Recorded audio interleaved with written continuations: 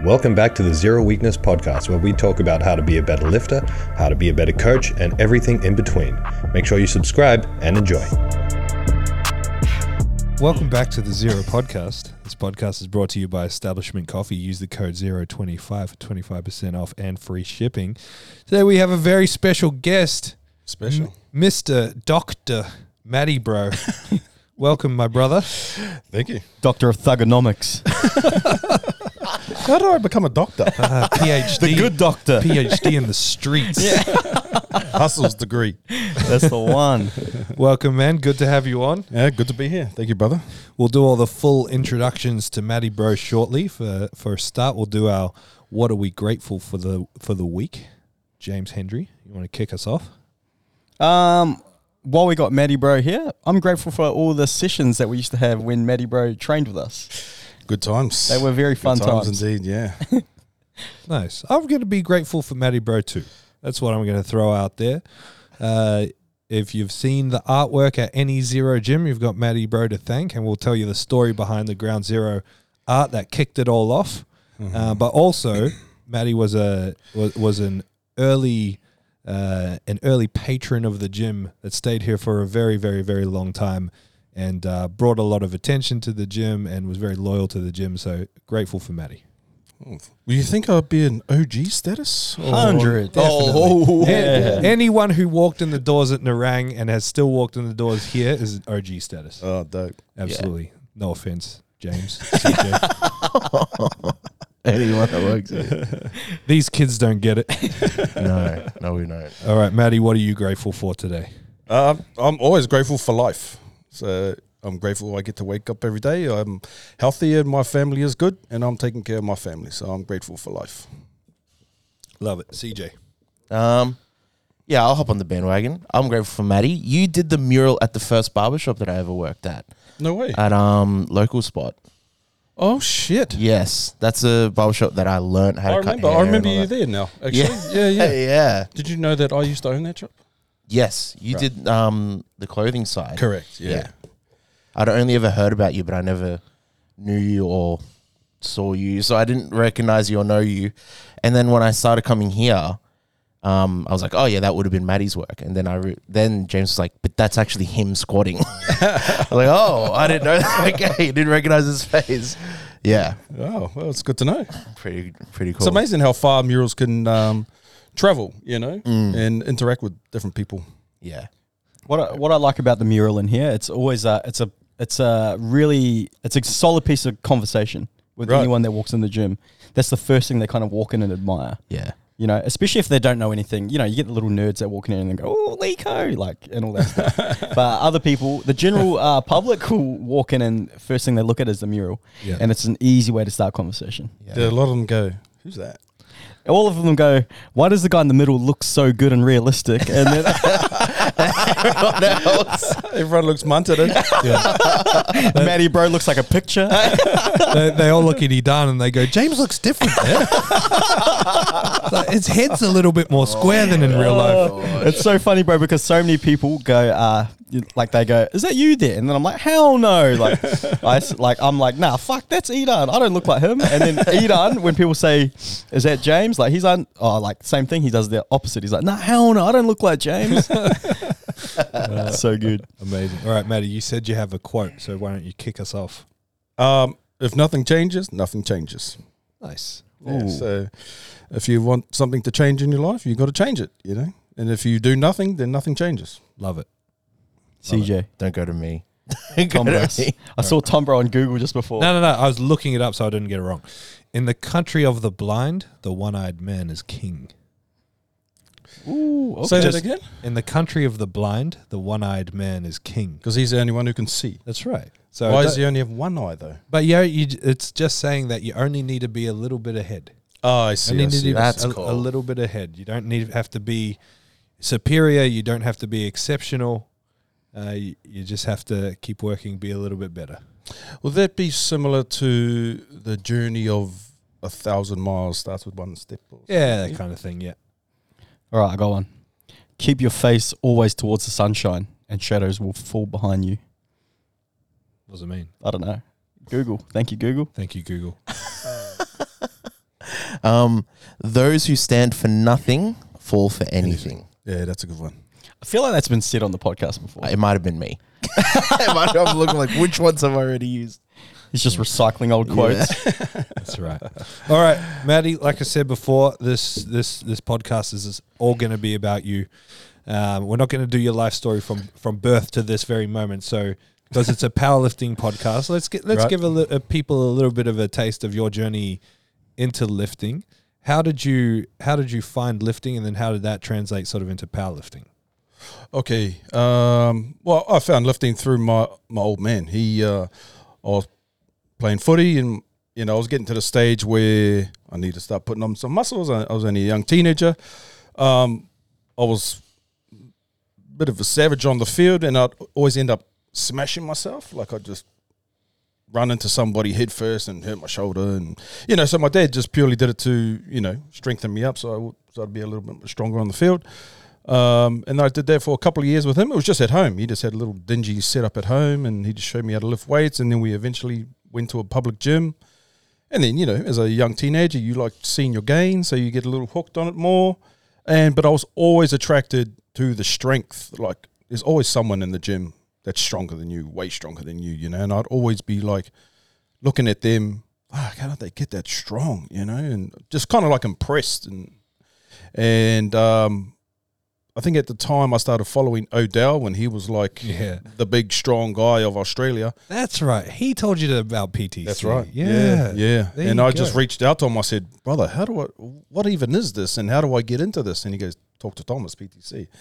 And I think it only just opened your Narang shop at the time. Yeah, you came in pretty early. You came in before I had a monolift, I'm pretty sure.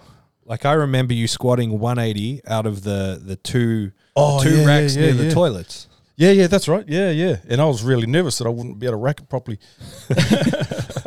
Those racks were dodgy. Yeah. So that's how I found you.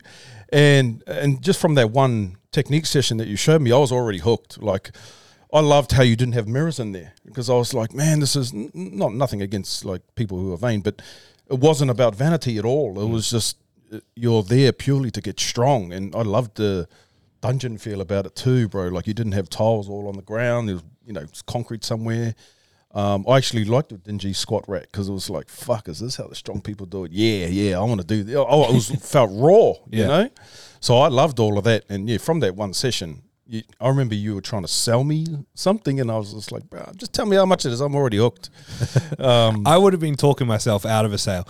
I would have been like, look, I know it sounds expensive. It's like 20 bucks a week. But trust me, this is like, that's how I used to sell, by selling myself out. That's right. You had a little pitch going on. I can't remember what it was there, but I was already sold, whatever it was is whatever it was. And just from there, and because I'm always been a goal-orientated person. I need something to aim for. That I could see that when you're talking, in 6 weeks or 12 weeks, we'll test your strength again. I'm like, oh, man, I get to aim for something, whereas I just go into the gym and just, I'm going to do chest today. How a public gym is. And, so it gave me direction. I loved the rawness of the gym. And I knew I was going to get stronger there, because that's all that gym was about, So that's how I got into powerlifting, Yeah, sick. And do you remember what your max squat was when you started? You mean at a public gym or when we did our technique session? Let's go before the technique session. Oh, fuck. It was 140, if that. And then when you decided to eventually walk away from powerlifting, what was your max squat? I did 380 here. Yeah. It's crazy that you mentioned before Odo Manuel got you into powerlifting. So you guys are two of the biggest squatters Australia's ever seen. And Odo Manuel was a winger in rugby league. Yeah. And you were a first five? I was a centre as well. I played fullback a little bit. Yeah, I played wing as well. Yeah. So I was always a back because I was pretty fast. It's pretty funny though. Normally when you equate big, strong dudes from watching footy, you always think the forwards. The forwards, yeah. And it's because no one knows that Del Manuel was a winger. Yeah, that's right. Yeah. So wild. Yeah, I don't know if you remember AJ Campbell. I don't know if you guys ever crossed paths in the Narang gym. He trained with us for a couple of months. He was my first lifter that ever deadlifted 300. AJ Campbell. Yeah. Big moldy dude. Then he had some kids and that sort of put the end to his lifting. Yeah, right. But yeah, he was a hooker and he was huge. well, to me, it was huge back then. I can't even, you know how your size perception is all thrown out as you start to hang around with more giant people. To me, back then, he was huge. And like my max deadlift was 250, and to write his name 300 on the board above me was like shocking. Like, people can actually lift this weight in real life. What? That's really cool, man. So I like to use you as an example as well, because a lot of people look at, like, they would see your strong squat, your 380, if they're just walking in, and think you are always like that.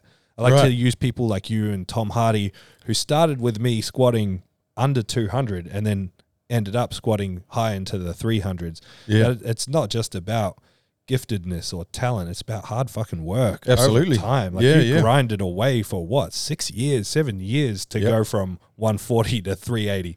Yeah. Didn't happen overnight. No, it didn't. And when people, I get this a lot when I'm doing a mural, people go, you're so talented. And yes, there is talent involved, but I'm like, bro, I've been drawing since I was a kid. You know, like, I didn't fucking wake up with this talent. Like, it just wasn't gifted to me. Like, I had to earn it, you know. And you have to earn strength. You don't just wake up with strength, you know. So yeah, that's also what I liked about powerlifting. You know, that progression. I'm big on progression and moving forward. So that's what I really liked about powerlifting as well. I want to, like, this is a pretty unique opportunity for us as well, because we've never really spoken to someone in the podcast setting who was really, really heavily involved in powerlifting, who then walked away. And I think a lot of people, like, it's our selling point in a technique session. I say, when are you going to start? When did you start lifting, and when are you going to stop? Because when you're lifting, when you were deep in powerlifting, when your max was 300 and you're on the way up, you would have never thought you weren't going to be doing that sport. I would have what? You would have never thought that you were going to stop doing that sport. No, not at all. You were hell bent on the goals that you had. Yes. So I think it's reassuring for people to hear from someone like you that life goes on when you stop powerlifting. Yeah, and so absolutely. For you, was it hard to walk away from? And what sort of prompted you to walk away from it? Well, I didn't say, okay, I'm done with powerlifting. It was just I wanted to give my my body a rest. So I think I did my last pro roll. I can't remember what number it was, and you know, my body was buggered. You know, I had bad bicep tendonitis. My hips were a bit sore, and I just knew that it was time for a rest. And I think I told you, I can't remember. I said I'm just going to have a couple months off. I didn't even have a time limit, 3 to 6 months. I think I gave myself after that comp, because my numbers weren't really going up. So I knew I had to step back a bit and then get back into technique again. So all my mind was just have a rest, just have a break, just do a little bit light training at a public gym or whatever. And while I gave myself that, I said to myself, I'm going to really focus on my mural work at the time. And when I did that, my mural work just skyrocketed. And then 6 months had just went in a flash. You know, I'm like, oh shit, that 6 months is up. And then I was super busy doing mural work that I was like, oh, I can't really go back into powerlifting right now because I'm busy doing all this.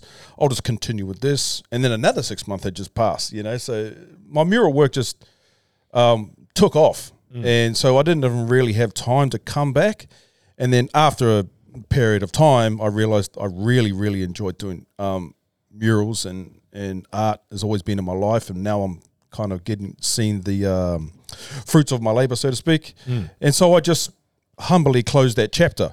But I missed coming here all the time because the camaraderie, not just the training, you know, the camaraderie we had and the goal setting and the training and the feeling strong, you know, as a man, you want to feel strong, you know, and that feeling I had, and it makes you feel confident. And so losing strength, you know, you lose a bit of confidence, but you know, it's all good. It's just natural. Yeah, what I like about that, Matty, is obviously once people get to a certain level, they tend to wrap their whole identity around their hobby. Powerlifters, you know, pretty renowned for it. Once they do powerlifting, they're a powerlifter. This is their whole life. It was pretty cool to see you step away from it so humbly and, you know, really chase your dreams with your mural work. And it's really cool to see that, you know, even though it was like a huge piece of your identity, it didn't really you know, it didn't really take away from who you were, and it was cool to see you still supportive of powerlifting, still enjoy the sport, still talk to people in it. I think it's really cool. It's really admirable. Yeah,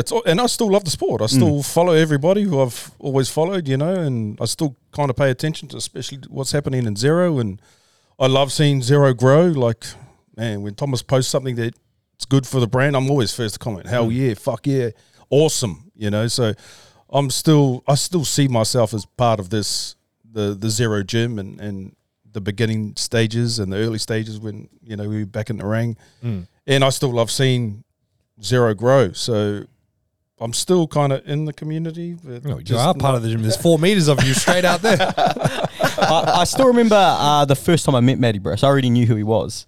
But you came up to me and introduced yourself. Really? And I was like, fuck, that's cool. Yeah, right. Because I remember Edan did the same, you did the same. I was like, these guys are the strongest people in the gym. These guys have no ego.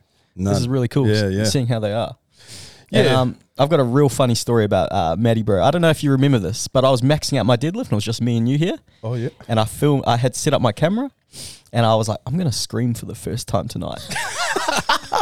Can you remember this? For the first time. And so I was like, all right, before I max out, because I had a comp in 2 weeks, it's like, I'm gonna like let out, because there's not in the gym. I'm like, fuck yeah, I'm gonna yell like all the big strong guys do. So I remember I let out like a yell, but it was more of like a yelp, and I was like, Your voice broke. yeah, and I remember in the video, you just see MattyBro turn around and like cover his mouth, trying not to laugh. And I remember I failed. I just looked at him, me, and you just cracked up laughing. I need to find that video. It's so good. Oh, I gotta see it, bro. It would be cool if we could overlay that video in the podcast because it was so embarrassing. But I remember because it was just me and MattyBro, we're just losing it. I was like, "Fuck that! That was stupid. I'm never doing that again." Oh, that's so good. That's so good. Now, coming back to the mural thing, sorry to get all serious again, but it's to me it rings true of like a champion mindset, because you think of your pursuit, and most people won't know this because they don't see how you work. I've seen how you work, or I've heard how you work. Like the champion mindset is just like, it doesn't rely on anyone else. You're there to get the job done, and you're just laser focused on that thing. So like I think of when you were painting here, or when you went up and did the Brisbane mural, like you just show up in the middle of the night and you're just there basically until it's done. And it's just like rest to sleep when your body's like, okay, bro, you cannot do anything else. You have to sleep. And I can't remember if I listened to Flex Lewis talk about it on his stories, or if you told me about it when you came back, but about the job that you did over there. It was just like 10 days straight of grinding, right? Yeah, that's right. Because I was there I was there for a purpose, and I was there to impress Flex, and I wanted to do the best job possible. So yeah, I was so laser focused. I was sleeping, like he gave me accommodation in a hotel that was probably about a kilometre walk away. I said, no, I don't want it. I want to sleep at the gym so I can work longer. You know, and he was like, fucking what? And it was just like a little dingy couch, you know, and he goes, what, you want to sleep there? And I said, yeah. Why would I want to walk all the way down there? I've got to come back here in the morning anyway. And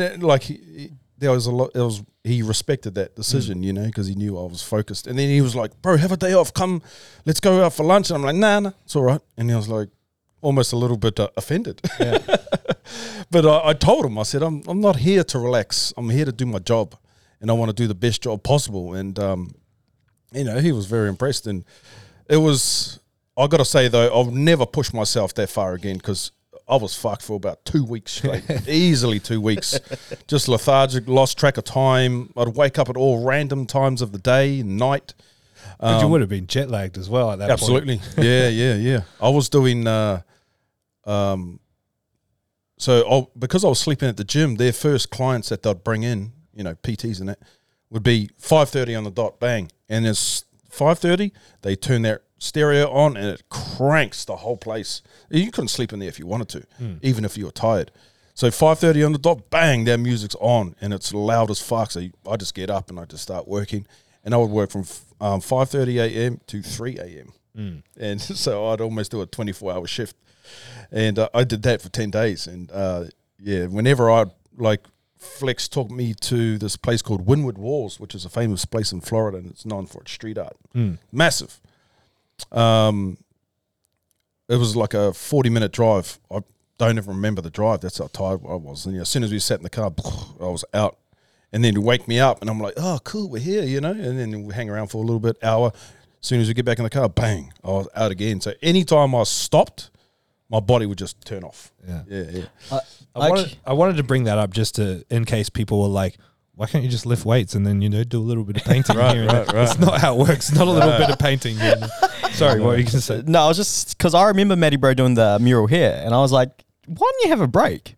And you were telling me how, because the faster I get this done, that means I can go work at the markets to do the airbrushing, so you didn't have to pay someone else to do that. Yeah. And I remember thinking, bro, have a day off.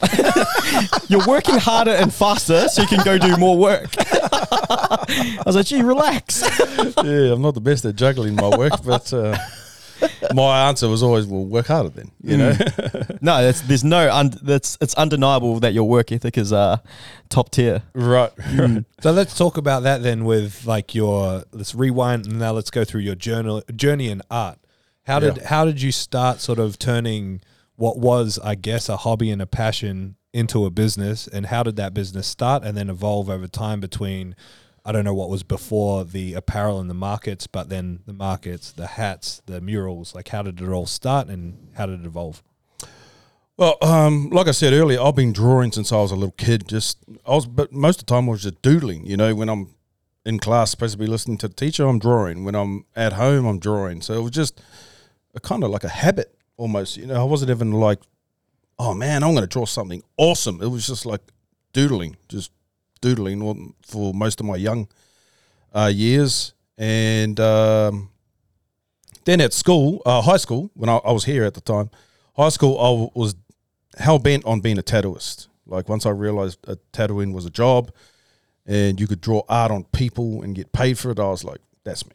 I'm sold, So I'd buy tattoo magazines and I'd start drawing tattoos and like I didn't give a fuck about school. Like teachers will go to me, oh, you need to get education, you need to get good grades and all that. And they were like, what do you want to be when you grow up? And I said, a tattooist. And they were kind of like gobsmacked because you don't need a degree for that, And they were like, oh, I don't think you need a math degree or English. I said, no, you don't. So I don't give a fuck about school. That's what I would tell these teachers. And then, because I came from a graffiti background, I've been doing graffiti, just as a little shit, terrorizing the neighborhood. Because that was always my background. When I did get into tattooing, I finally got someone who wanted to take me on as an apprentice.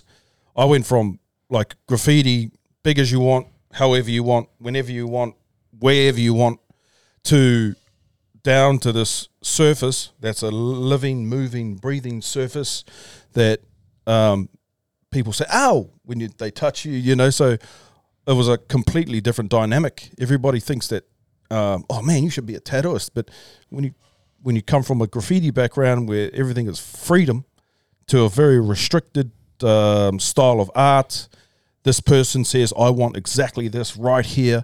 And that person has every right to say that, and the tattooist's job is to do that. But I didn't like that, I felt really restricted, like a bird in a cage almost. And so I only did my tattoo apprentice for about 6 months, and then I was like, I don't think this is for me.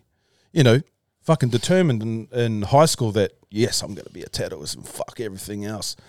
To when I really finally got there, I was like, man, I don't even think this is for me. So I kind of just stepped away from tattooing, and then at the same time, I was always doodling, like I said, at my house.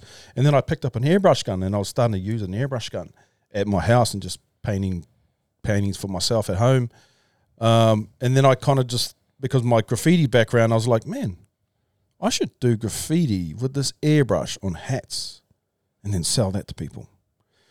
And then I started at the time I was working at this bread bakery. I fucking hated the job. It was torture. I'd wake up, those people that wake up, drag their feet, look at their missus, go, I don't want to fucking go to this job. So that was me. I was trying to do as little as I can there, get out as soon as I could. There was even times where I'd drive to the bakery. My missus would drop me off. I started at like 4:30. I had an early shift in the morning. We'd drive there. I wouldn't get out of the car, and I'd go home. And I'd spring up and go, oh, I'm sick. That's how bad I didn't want to do this job, So once I started just doing airbrushing hats, everybody at the bakery, I'd go, hey, you want an airbrush hat for $20? I'll do your name on it. And some people would go, no. And then others would go, yeah, sweet ass, So I'd get about 5 orders. And then I'll go home and I'll paint them. I'll bring them to work and I'll be like, here you go, you know, $20. So I'll get $100. And then I did it again and I did it again. And then eventually I run out of people to paint hats for. So then I started doing that crowd markets. And then that, you know, long story short, that started building, and then that got busier and busier. Then I needed staff. So I had to hire people to help me because I couldn't keep up. And then because I was painting on the spot, people could see that coming to life.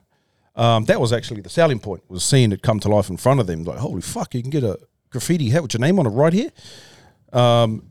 They'd see that, and then occasionally people would go, oh, can you do my son's bedroom? Or can you do my cafe? Or, you know, and then I'd just say yes to everything. Like, no idea. Yeah, I can do that. Yeah, no problem. And then I'll go and just figure it out, you know. And I'll just go and do that cafe. Then I'll go and do that kid's bedroom. And then that eventually became more frequent. And then eventually I started getting asked to do bigger projects. And then when I started, I hit up John Davey, who owns World Gym. I hit him up. I said, bro, you should get a big mural in World Gym, you know. And then that's how I started doing murals in the gyms. And then projects just got bigger and bigger and bigger. Yeah. Fuck, bro, you just brought back so many memories, bro. Because living in Christchurch, whenever anyone would go to the Gold Coast for touch tournaments or rugby league tournaments, and they'd always come back with graffiti hats. Yeah. Always, bro. Since I was like 14 years old. Yeah. And I remember it just tripped me out when I found out you were the one that did it. Yeah, right. I was like, what the fuck? When all the boys would come back with their gangster hats. Right. I was like, holy shit. Yeah, it's just kind of, it just brought back so many memories of that. Yeah. That was popular thing to do when you came from New Zealand and you came to the Gold Coast. It was like a thing to do, was go get a hat. Yeah, like I just remember the whole touch teams would be rocking them. Yeah. And yeah, that's crazy. Were there imitators? Were there other people copying what you were doing? Sure. Yeah. There was plenty. Some of them were my employees. They ended up leaving and do it themselves. And a lot of them was just, you know, ex-graffiti writers who were trying to make a bit of income as well. And so there was a lot of them. Did it ever piss you off, or were you more of the mindset of like, well, that's essentially what I was doing and it's good for artists to have a break? Or did it piss you off that they just weren't being creative and they were just doing what you were already doing? Yeah, well, it did piss me off, to be very honest, at the beginning, because, you know, I consider myself a creative, and I like to say I'm an original artist. So if I see somebody stealing something that's original, I'm like, man, be true to the art world, you know, and do your own shit. And so it did piss me off. And because I was kind of like, I didn't know how long this business was going to last, and I was quite scarce, you know. So any type of competition was a huge threat to me. And I'd say I'd probably be scared of competition because I didn't know how it would affect my business. So it kind of made me angry that way. And then as I matured, I was just like, I'm just going to do me, and I'm just going to fucking outwork everyone, make my product better, sell it better, have a better price. So, you know, I just played the business game. Yeah. What about Gangster Graphics? When did that come into play? So that actually started as the graffiti hats. Okay. And then I took the name Gangster Graphics and kind of made it into a brand as well. Yeah. So Gangster Graphics originally was the hats, and that always remained the hats, and then this little sub-brand came off it as well. And I'd say that was probably like 4 or 5 years into painting hats. And because I've always been big on streetwear, you know, I've always wanted my own clothing brand. I just kind of just ran with it. Yeah, sick. I want to ask more about the murals, but CJ, have you thought of any questions before I keep dominating the question game? I guess like creatively, like I guess you say I'm a creative as well. How do you keep evolving as an artist? Do you always like, do you look at like inspiration of other people that like are good with airbrushes and painting and other graffiti artists, or like where do you find inspiration to change up how you or evolve your art? I find inspiration from absolutely everywhere, bro. Yeah, everywhere. Like culture. I love different types of culture. I love seeing like statues from all different types of ancient artifacts. Like that shit inspires me a lot. History inspires me. Obviously artists, a lot of other artists inspire me. So a lot of things inspire me. Like I'm easy to get inspired, to be honest, bro. So I'm never short on inspiration. Like, business people inspire me. Everything inspires me. So it's pretty easy for me to get creative when you've got a lot of inspiration, or you see everything around you as inspiration. Do you have any main things that like influence your art the most that you would say, like, a lot of my stuff I draw from these certain things? It slightly, for me, it slightly changes as I evolve as a person. Yeah. So one thing is huge on my influence is 90s cartoons, like Transformers, Ninja Turtles, Dragon Ball Z was a little bit later, but that was a huge inspiration as an art thing. So that you got those core things, like childhood inspirations usually stay with you forever. So those are always like my main ones. But then like certain people, as you get older, will inspire you. Different artists from different backgrounds, different styles of artists. All those things do. Yeah, no, it's dope. Bro, you've had obviously you've done lots of murals for some big people around the world and things like that. Yep. You've had lots of recognition for your artwork as well from some big names. Like I remember seeing Snoop Dogg repost some of your stuff. Yeah. Israel Adesanya repost some of your stuff. Shaquille O'Neal. You've had some big names share your work. Is there any? Whoa! Don't forget Baz Luhrmann. Who's that? He's the director of Elvis. Oh, Yeah. my bad. But so you've had some huge people, you're recognized for your artwork. Have you got any special stories you want to share about, like, maybe an encounter you had with someone? Like, I remember when you did the Kobe mural, I'm pretty sure, what's Vanessa? Vanessa. She recognized your artwork. Yeah. She shared your artwork, gave you some love. Mm-hmm. That's crazy as well. Yeah. You've also done some very sentimental ones for the community. Yes. I love that question. What are some of the real standout stories of the murals you've done? Oh, there's heaps, bro. I'd say, like, when it comes to like a celebrity encounter, the best one was probably DMX. At that time, probably early 2000s, in the hip hop industry in America, a lot of the hip hop and R&B artists were getting portraits of themselves on T-shirts. When they were really wearing real big fucking 4XL ones, tall tees in it. I started doing that. I started doing portraits of celebrities, and then first I was just selling them to everybody, Tupac, Biggie shirts, whatever. And then music promoters all around Australia saw that I was doing that, so they were like, they'll bring over a certain artist, and they'll reach out to me and go, hey, I'm bringing over blah blah. Do you want to do a shirt for them? You can present it to them, and you get to meet them. And I'll just say, yeah, fuck that, cool. So I got to do one for DMX, and at the time, I try and know a little bit about them personally, so I can present them something that's just for them, And I knew he loved his dogs, so I did half his face, half DMX's face, and then the other half Pitbull, because all his dogs are pitties. And I did that shirt, and then I went to his concert, and then Savage from Decepticons, he took me at the back, and we were just sitting there waiting. And when you're waiting there, there's entourage, there's fucking all these people there, and he's just sitting in his little green room, doing whatever he's doing after his set. And when we were there, say we were in this area here, there was probably 5 or 6 groupies right by the door, ready for him as soon as he walked out. Then like his security, 5 or 6 of them, then 10 randoms who were probably in his team or whatever. And then there was me right at the back with Savage. And because I was still really shy, I was an introvert then, I was just kind of like, what do I do here, He finally came out, and then, all the groupies start touching themselves and looking like, hey, ready? And then he kind of just stood there, and he was kind of just scanning the room, and then he just saw me in the distance, and he goes, and he's looking over there, and then these groupies are right in his face, and he pushes them all out of the way.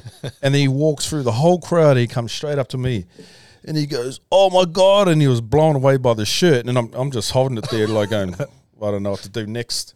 And then he just took it, and he was just like, oh man, this is my girl. It was his girl, Pitbull. This was a complete fluke, by the way. Yeah. It was just a random picture of Pitbull. I just painted, and he was like, "Oh, this is my girl. She just passed away 2 weeks ago. How did you know?" And I'm like, he's like, "How did you know?" And then he started going on about double canine. Like, there's certain pitties that have a double canine. Like, I don't know what the fuck that means. And he goes, "Oh, you even got a double canine in there? Oh my God, this fucking means everything to me. Thank you, brother."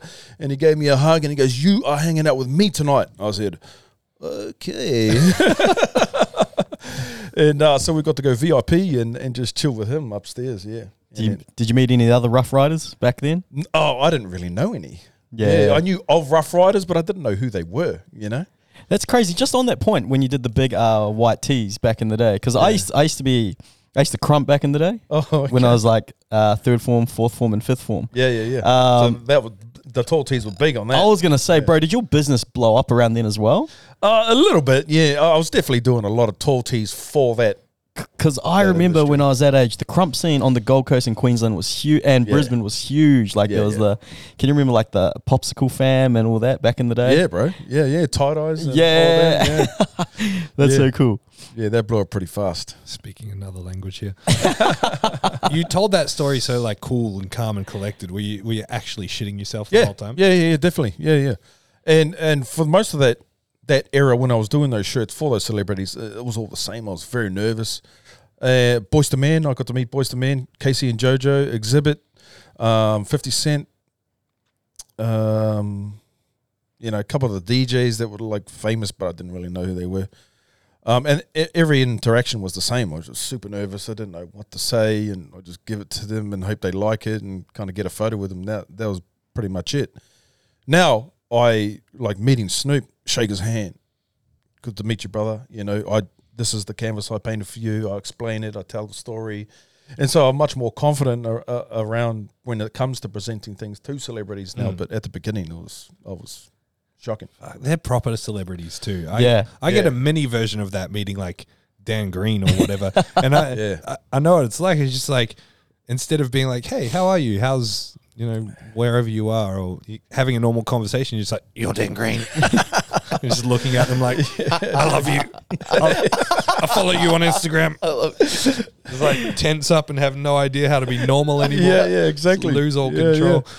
Oh, that's so cool. What I want to know more about the Elvis story, because that wasn't commissioned, right? You were just like, "I'm going to do this big standout piece in commemoration of the movie." Did you want it to grab the attention of the bigwigs, or were you just doing it to celebrate and showcase your art because you could use that wall? Like, how did that all work? I'd say both. Yeah. It was. I was at Hamilton Island with my family and a friend of ours. My mate, his partner, and their kids as well. And we were just sitting. It was pretty cool, bro. We were just lounging by the pool. The kids were swimming in the pool. We had pina coladas. And because he's quite a savvy businessman, he was like, "Matty, what can we do on the Gold Coast that can really, showcase your work?" And I'm like, I like honouring people, and especially like Gold Coasters, honouring Gold Coast. I'm proud to be from the Gold Coast, and I like living here, and I'll probably live here the rest of my life. And so I like to honour the people who are from the Gold Coast who do great things, And he goes, the Elvis premiere is going to be held on the Goldie. We should do an Elvis mural for Baz Luhrmann. And I said, "Fuck, that's a great idea." And he goes, "Got a location?" I said, "Yes, in Burleigh." And the wall we ended up painting. And that was basically it. We didn't really go, "Okay, we're going to get the news crew down. Hopefully Baz Luhrmann comes down. We're going to get tickets to the premiere and fucking have a mad time." None of that. It was just like, we should do something cool for Baz. And because he did film the movie here, it would be great to give thanks to him for that, especially during COVID. That was all basically how the plan worked. And then once I got back home from a holiday, I just got stuck into it. And then my marketing team helped reach out and helped make it to Baz Luhrmann. And then him turning up was totally unexpected. We didn't fucking have a clue. He didn't tell nobody. So I was just literally painting on the scissor lift. I was up very, very high. And then I just happened to turn around and I saw this guy with his phone and two girls with him, and he's kind of walking towards the wall, and I recognized his white hair. So I was like, turned back around, and then I text my mate straight away who helped me organize the wall. I said, Baz Luhrmann's here. And he's like, fuck off. I said, he's here, bro. And then, and then once I kind of realized he was here, then I turn around and act all cash. I'm like, Baz, how are you, brother? You've had some practice at this point. Yeah, that's right. That's right. And I played it cool as. I was like, man, thanks for turning up, bro. I didn't think you were going to come down. And then, we just had a quick little conversation. He did a little bit of a live on his story, and then he was really impressed. And he goes, I'm going to do some news press here. And I said, fuck, that'd be cool, man. So he ended up coming back a second time, and then we got a proper interaction, and yeah, it was cool. How does that work? Is he like, can I grab your number, or are they just like, we'll find you? Yeah, they actually say, we'll find you. Yeah. And because he's got two girls, like assistants, that just, they're on the ball. Everything he says. And then like, because when I had finished the mural and he goes, so you coming to the premiere? And I said, I don't have any tickets, brother. He goes, and he didn't even say like to them, he didn't even give them a sentence. He just went, oi. And they just went, okay, what's your name? You know, but okay, 2 tickets. I'll email them to you today. You know, so that's just always on the ball for him. How do I get me some of these people? I mean, I've got nothing to do for these people to do, but I just want them. I just want people to follow me around and be like, just. Oh man, you should see Snoop's team, bro. That's fucking on another level. He's got a professional blunt roller. Yeah. He's got everything. There's a. Can I talk about the interaction with him? Yeah. Okay, so when I got asked to do the canvas for him and present it to him, what year is this, by the way? this was recently, late last year. Okay, sweet. Was it this year? When did I meet I think Snoop? it was By the way? last year. It was recently. Because Recently. didn't you meet him ages ago as well? Yeah. Yeah. Who asked you to do it? The wine company who he's collabed with. Oh, Yeah, he so- reached out to you. 19 Yeah, Crimes? it's 19 Crimes. Yeah, Yeah, yeah. 19. Yeah. His Okay. wine's fucking nice too, by the way. So they said to me, "Oh, you can do a canvas. You get to present it to him." I said, "Oh, awesome!" And then they're like, "But we don't know how the presentation is going to go." I'm like, "Okay, sweet ass." And I didn't realize it, but on the day, his schedule is literally by the minute. When I say by the minute, I mean by the minute. Shit changes instantly, and they all have to quickly adjust. And sometimes it can get chaotic. And like if you're doing business with an A-list celebrity like him, you're paying him lots of money. You have demands. He has demands back. So it's like a negotiation thing, you know. So when he was to turn up to 19 Crimes, he'd turn up at this time. From there, he'll go to the office. They'll talk business for X amount of minutes. Then from there, he'll go on the stage. He'll do a Q&A for X amount of minutes. And he'll do 1 or 2 songs, maybe 3. And, you know, so it's everything is down to the minute. And then he could turn up there and go, no, I'm not doing that one. And then everything changes, you know. So the people who run around and do things for him, they're like, stressed out of their fucking eyeballs all day long, you know. If everything just goes to plan, they're like, oh my god, that's fucking amazing, you know. And anyway, so the plan to give him the canvas changed about 4 times. And on the day, the lady who I was talking to, and she was helping me, she goes, oh, okay, so what's going to happen now is we're going to put the canvas in the office. We're going to put a cover over it, and then somebody's going to present it to him in there. I don't think you'll be allowed in there. I said, okay, that's all good. And so we put the canvas in there, and then we wait for him to turn up. He turns up, and then he walks into the office. And then so we're standing in this little lobby area waiting for him to come out, because as soon as he comes out, he's got to take some photos with the wine bottles as part of his deal, and then get photos with all the immediate team. And I was there. So he comes out, and then he gets his photos with everybody, and I get a photo of him. And then the lady who I was dealing with says, "Oh, I think he saw the canvas, so they said he loves it." And I've said, "Oh, okay, cool." And they're like, "That's probably all we're gonna do now." So you got your photo with him. He's got the canvas, and we'll make sure we ship it to him. I said, "Okay, cool, that's all good." Still got a photo with him. And then he went on stage, and then he was doing his Q&A and doing a few songs. And as he did that, I walked at the back of the stage and I went to one of his team members and I said, "Hey, bro, did he see that canvas I gave him?" And he goes, "What canvas?" And then I showed him the photo of it and he goes, "Oh, fuck, he hasn't seen that." I said, "It's in the office. We put it there for him to see." And he goes, "He hasn't seen that, bro." I said, "Well, let's fucking show him then." And he goes, okay, hang on, let me just sort it out. And then he kind of just stood there. And I'm like going, well, are you going to fucking do anything? And then I knew his actual right-hand man. So he's got a right-hand man, and then his right-hand man has 5 right-hand mans. Yeah. So I went to the actual right-hand man dude, and I said, "Bro, I've got this canvas in that room. You guys were supposed to present it to him, but he hasn't seen it yet. Can I show him it?" And he goes, "Oh, that's dope. We've got to show him that." And he goes, "Okay, what we'll do is go grab it, put it in this other room that's closer to the elevator, and then we'll quickly tell him to go in there and you'll get to present it to him." I said, "Okay, sweet." So me and that other lady who was helping me, we run in there. I grab the canvas, she grabs the easel, then we run, put it back in the room because he's just about to finish his stage thing. And as soon as he's finished with that, he's gone. And so we were like, fuck. So we're running, we put it in the room, and then we come back and he's just finishing. And then he goes, "Oh no, bring it to the elevator because he's going to walk from here to the elevator," and he's gone. So we're like, fuck. So we ran back to the room. We put it right by the elevator. And did you guys see the when we got to present it? Yeah. That had literally been sitting there for 3 seconds. Yeah, wow. Yeah. So we just went bang, bang, put it on the easel, and then we all stood back, and then he was walking towards it, and then his right-hand man, when you look at the video of the when we presented something, you see this white dude with a ball head.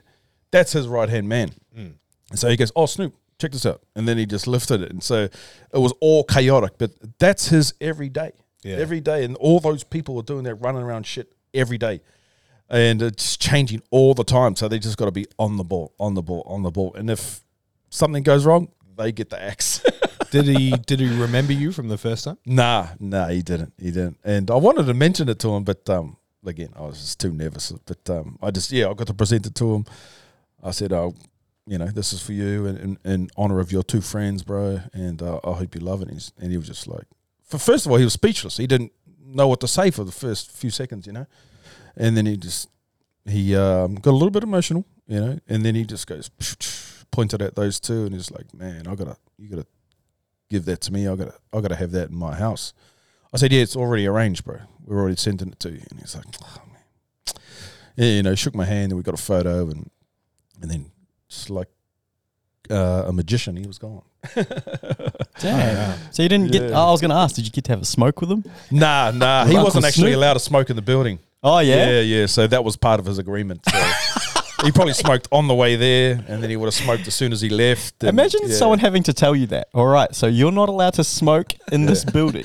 Snoop, of all people, he don't listen to nobody. He just fucking smoke wherever he wants. So yeah, I think part of that agreement was like, if you just not smoke while you're in here, that'd be great. Yeah, wild. What's your favorite mural of all time?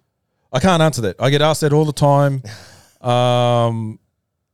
Because there's too many things to. When you say favorite, what do you mean? Let me say most memorable. On my trip to LA. Okay. Yeah. So this was just before COVID. I literally got home back in Australia. 2 days later, the borders closed. So I got to spend a week in LA, and I painted this guy's gym.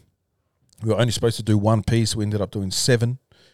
I did a picture of LeBron and Kobe. He had, it was still recent. He had passed away. That ended up getting to LeBron, so he saw it. I didn't get to interact with him or anything, but he did see it. And his son, Bronny, who was good friends with the person who brought me over, said, "My dad saw it and he loves it. Thank you." Yeah, wow. But that whole week, I got to stay in.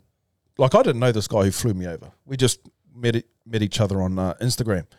I started following him because a very good airbrush artist in LA painted his lowrider. So I just followed him for that, and then he commented on a few of my stuff. I just said, "Oh, bro, love your lowrider. Love the airbrushing. It's awesome." And then a couple months later, he goes, "Oh, you want to come to LA, bro? Paint some murals for me?" I said, "Fuck yeah." And he goes, "Oh, okay, I'll fly you over."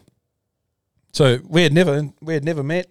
We didn't really discuss anything. He just told me he wanted an Arnie on the wall.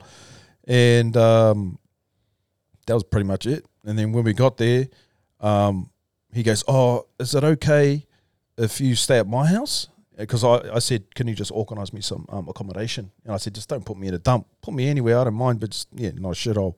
And he goes, "Oh, I'll look after you, bro." And then we went to go and have lunch when I landed there, and he was like, "Oh, you mind staying at my house?" I said, "That's fine. That's fine. That's all good. If I'm going to do big nights, so I'll be like rocking up in the middle of the night if you're okay with that." And he's like, yeah, that's fine. He goes, "People don't usually stay at my house, but you seem like a trustworthy person." I'm like, okay. Yes, very trustworthy. Yes. Yeah. And then we hop in his car, and it's a what was it? He's got a Bentley now, but it was a luxury car. So I'm like, okay, this guy's got money. And then he goes, "Oh, by the way, where you're staying, it's just in the west wing of my house." And when he said wing, I'm like, this dude's got a wing in his house. That's what rich people say. And he goes, "But it's just been renovated and no one's even been in there. So you okay with that?" And I was like, "Yeah, it's all good." And so that was the first day. And we went and had lunch, and he showed me his house. It was in Calabasas. Calabasas is where Kardashians and fucking all the celebrities live. So that place was crazy. And then we go to his house. His house is fucking crazy. And then he gives me a whole west wing of a house. And then when we get there, he's like, "Oh, bro, just relax. You're probably a little bit jet lagged. But tonight we're going to go to a high school basketball game where my kids go to school." I said, "Okay, cool." And he goes, "You want to come? It'll be a pretty good game." Bro, I just remember messaging you about this at the time. Oh, yeah. And so he goes, "Oh, you want to come?" He's casual as, you just want to come to a high school game, basketball game. I said, "Yeah, sure. That sounds like fun." So we get there, and he wakes me up in a couple of hours, and then we drive, and then we just walk into the stadium, and it's fucking packed. Like a NBA final. Well, it felt like that to me anyway. And it's fucking packed. And then I walk in there, and I realize it's LeBron James' son's team. So it's Bronny James and all his team, and it's a big game. I can't remember if it was a final or a semi. I think it was a semi. So the stadium is packed, and it's so loud.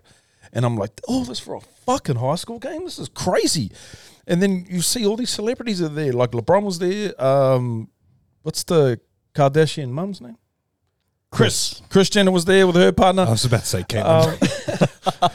That's not the mum. The other mum. Cedric the Entertainer. What's that? Big Boy. Big Boy, James? He's got his own radio show. Big Boy. Yeah. He was there, and like all the celebrities' kids go to the school. So it's like a fucking school for celebrities. And so this is my first day being in LA. And this was my experience. And I'm like, what the fuck is going on here? And then he takes me to an NBA game and a Lakers game. And we don't just drive and park in a normal car park and go through the gates where everybody else go. We go VIP status.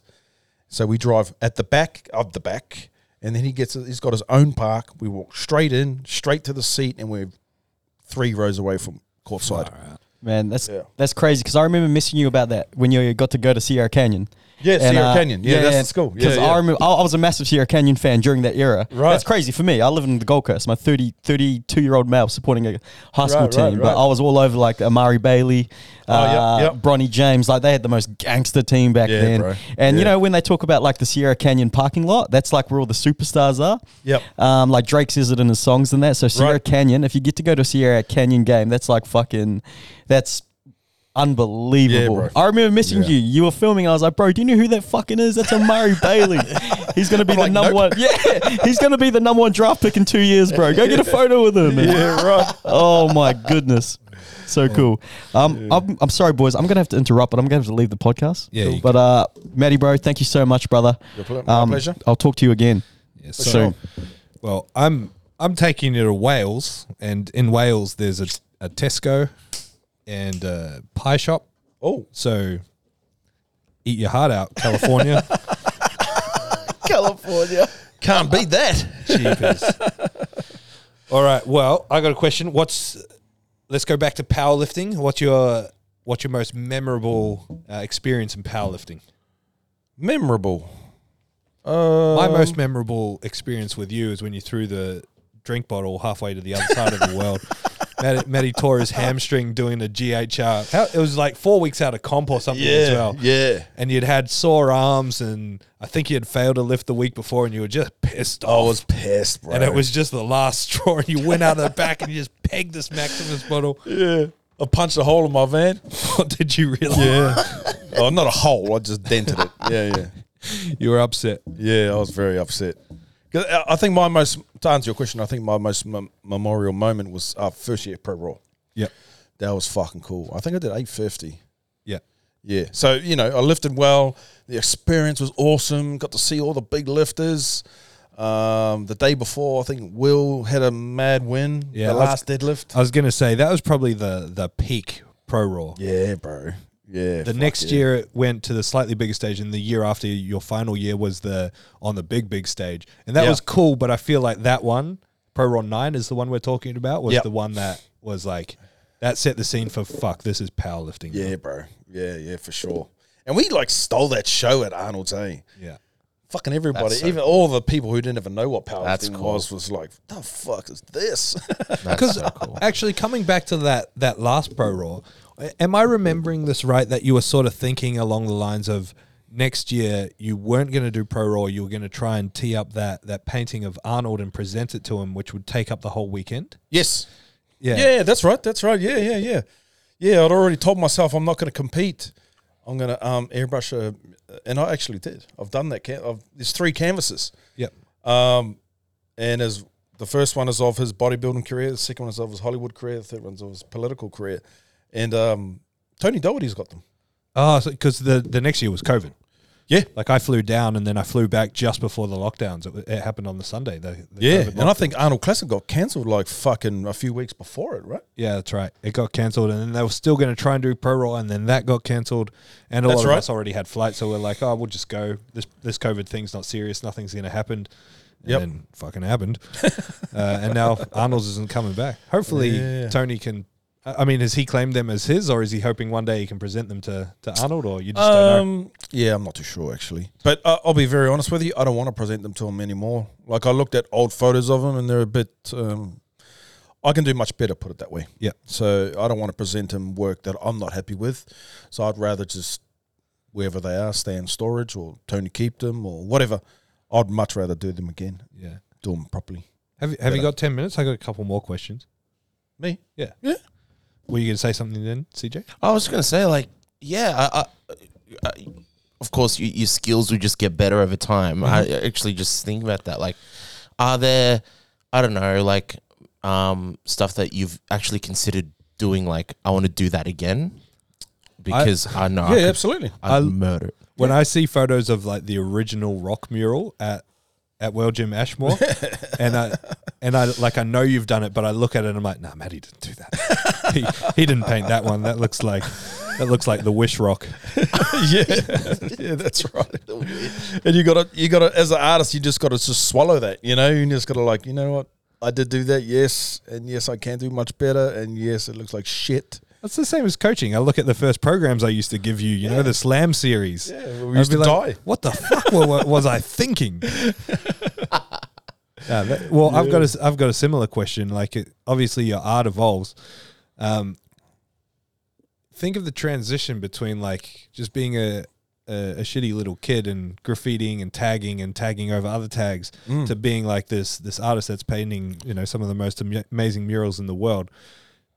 Is there any inkling or feeling when people, because eventually the stuff gets painted over, right? Sure. Is there a sadness? Is there a level of I can't believe you disrespected that? Or are you just well, I've been that guy and I understand it happens?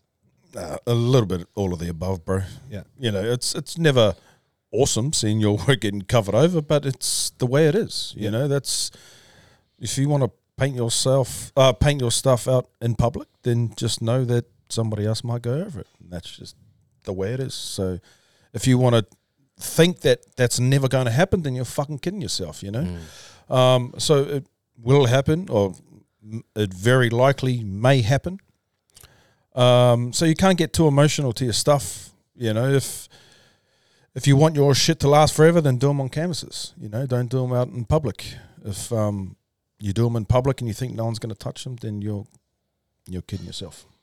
What do you get more satisfaction out of something like, say, the Elvis piece, or just having a blank wall where you can do whatever graffiti art that you want? I know that's a hard question. Yeah, it is a hard question. Man, I like both, to be honest. I like having the freedom, of course. I feel like even when people say to me, bro, I want this exact image, I'd still do it in my way. So I still always have freedom, even though I'm painting a very specific image. Yep.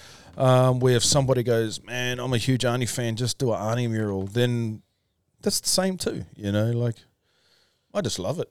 I love it all, bro. Mm-hmm.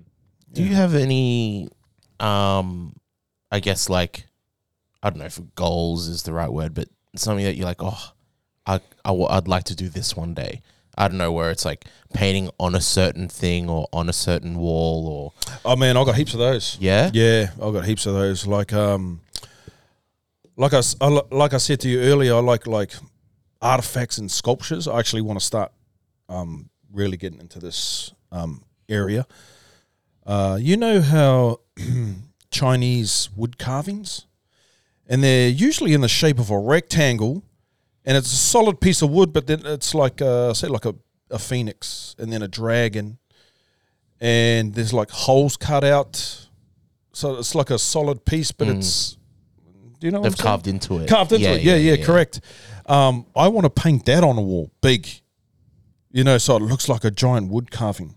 Oh, that'd be sick. You know what I'm saying? And make it so it's like it's 3-dimensional. Yeah, like it. yeah. Make it look like it's. Well, you know, those wood carvings, they're only probably about this big, but you do it twice the size, and it gives you twice the wellness. Stuff like that. The Greek mythology stuff that I did in like the Candy Mansion and a couple other places. That stuff looks fucking amazing in houses. So I like to find like a mansion with some crazy like spiral staircase or something like that, or some crazy wall with a fireplace underneath, and do something magnificent on there. So I'm always looking at like crazy shit like that. That would be cool. Where murals wouldn't traditionally go. Yeah. But if you put it there, it'll be like, holy fuck. It'd be the piece of the... Yeah, for sure. So I kind of look for that. Like, I want to paint a Lamborghini just for the fact that nobody gets murals on Lamborghinis. Yeah. You know, so like, you see a Lamborghini, wow. But have you ever seen a custom painted Lamborghini? Yeah, you know, so it's like that X factor. Yeah. You know, so I always look for shit like that, bro. That would be... I wonder how you do that. Like, because cars usually get vinyled. Yeah. You know what I mean? Like, decaled on them. But to paint it... Because I know with painting cars, it's layers. Yep. Right? It's like you got to put your base coat, the color, the clear coat. I wonder how it would work for art. Like, and wouldn't it run? In terms of application? Yeah. No. So you just use automotive base coat. So the paint that you use to paint a car black, you use the same paint in an airbrush gun. Right. You just lay it on super slowly, and then just slowly draw something, not like blast it on there. Yeah. So man, I might actually have somebody who's keen for that. So yeah. So my mate who in Newcastle, he's got a very nice house that he built, and he's got the longest hallway you've ever fucking seen. So I saw this long wall in his house, and he's Japanese, so I want to do like a Japanese themed carved wood that goes down his whole hallway. Yeah, so I look for unique things like that. That's cool. Yeah. Yeah. It's not a Lamborghini, but I've got an i30. So if you want to chat afterwards. Would you actually get your i30? No, you wouldn't ruin a piece like that with graffiti thug art. No way. Oh man. When you were talking about tattooing before, I wanted to ask you a question about your tattoos. Did you give the tattoo artist that you use freedom, or did you say this is what I want? No, it's always freedom, bro. Yeah. I love that. I'm an art lover. Like, people say, oh, you're an artist. Yes, I am, but I love art. I love adorning it. I love wearing it. So, like, I don't want to tell an artist what to put on my body, even though it's my body, you know, and I have the right to say that. I want this guy's art on me. You know, that's how I see it. So I don't ever go, hey, bro, do this exactly right here on this angle. You know, I just like, So, for instance, they obviously mean something, to me, and that's okay. But in terms of like this one here, I was just like, man, I want my tupuna, I want my ancestor. That was it. That was all the conversation. With Mr. Cartoon, he's a famous LA tattoo artist. I got a piece of him on my chest. Obviously, he was a huge inspiration to me, so I'm not going to tell him what I want. I'm just like... the only thing I said is I want my son's name on me. So that was it. And I said, I just want a classic Mr. Cartoon piece, bro. And then that was it. And then he just gave me what he gave me. So I'm an art lover. I wear art. Yeah, that's cool. It's my tattoos are a bit different because they're all characters. But I didn't pick any of these pictures. Yeah, well. I said, I want, Sonic and Knuckles on my thigh. Here's some pictures I like, but you're the artist. You know what's going to look best. You spend all day, every day touching people's skin. Yeah, you know what's going to look best from different angles, from different distances. You tell me. And so, like, the Spider-Man piece is completely different to the inspiration I sent. And same with Batman. Same with the... Really? All of them. I didn't know that. Yeah. They're very different to the images that I sent. Because he's like, this will work better. And I'm like, I trust you. Yeah. You're the guy. If I'm paying you thousands of dollars and you're putting permanent stuff on my skin, you know what works and what doesn't. That's right. And that's when you get the best of them. Yeah. I didn't know that. Yeah. Okay. Because they can see it already. They can see it how it will fit on your part of your body better. Did he at least give you like a stencil? Like, okay, this is what he showed me what he thought. Like, you go back and forth and you... Okay. Well, I did anyway with Matty. I've know plenty of people that have done the same thing as you, Matty, and just been like, this is your chest, do it. And I don't have anything against doing that. That said, I really don't want any more tattoos. I fucking hate them. Oh, aren't they fucking shit to get? Getting them? Yeah. See, this is important. One of the toughest guys I know saying that they suck. You got to listen to that. Anyone who's like, I love getting tattoos. No, it doesn't even hurt. Shut up. That's relaxing. Shut up. I go to sleep when I get it. Yeah, because you hopped up on more drugs than your body knows what to do with. Shut up. Knows what to do. Fucking hurts. Yeah. Yes, hurts so bad. Wow. Oh, man. Well, we might cut it there. We've dragged it out a bit. Thank you so much for coming on and for telling your story. Actually, no, I want to say one more thing, which is about our mural here. Save the best till last. Do you want to tell the story behind what you remember of how that came about and what I said and what I wanted? Yeah. If you can remember. I want to hear. Well, I'll just give the rough version. Because you came up with a good point where you were like, I don't really want to just put famous people on there, like the obvious, I want to commemorate the members, your members. Because we had Ed Cohen. No, did we have Ed Cohen? No, we had like Franco Colombo and Carl Christensen and all these famous powerlifters on the old wall of the gym, these big posters. Oh, yeah, that's right. And I was like, so many people would walk in and they're my idols on the wall and people would be like, who's that? Yeah. I'm like, now I got to explain it to you. Well, is this like at the old gym? There were murals of them. They weren't murals. They were just like pictures. giant prints. Oh, okay. Yeah. Right. Sorry, keep going. Yeah. And then when you said that to me, you're like, I want to put my members on there so, people can relate to, these people. They know who that person is. And I said, that's a fucking great idea. Well, in my head, I might have said that. I can't remember if I said that out loud. And you go, yes, I want to do you. And I said, that's a stupid idea. I do not want to fucking paint myself. And you're like, nah, it'll be good. I can't remember how the conversation went, but it went from going, yeah, that's an awesome idea, bro. Honoring your members. You're fucking good, Tom. Yeah, I want to honor you and put you on there and you're painting it. Oh, nah, stupid.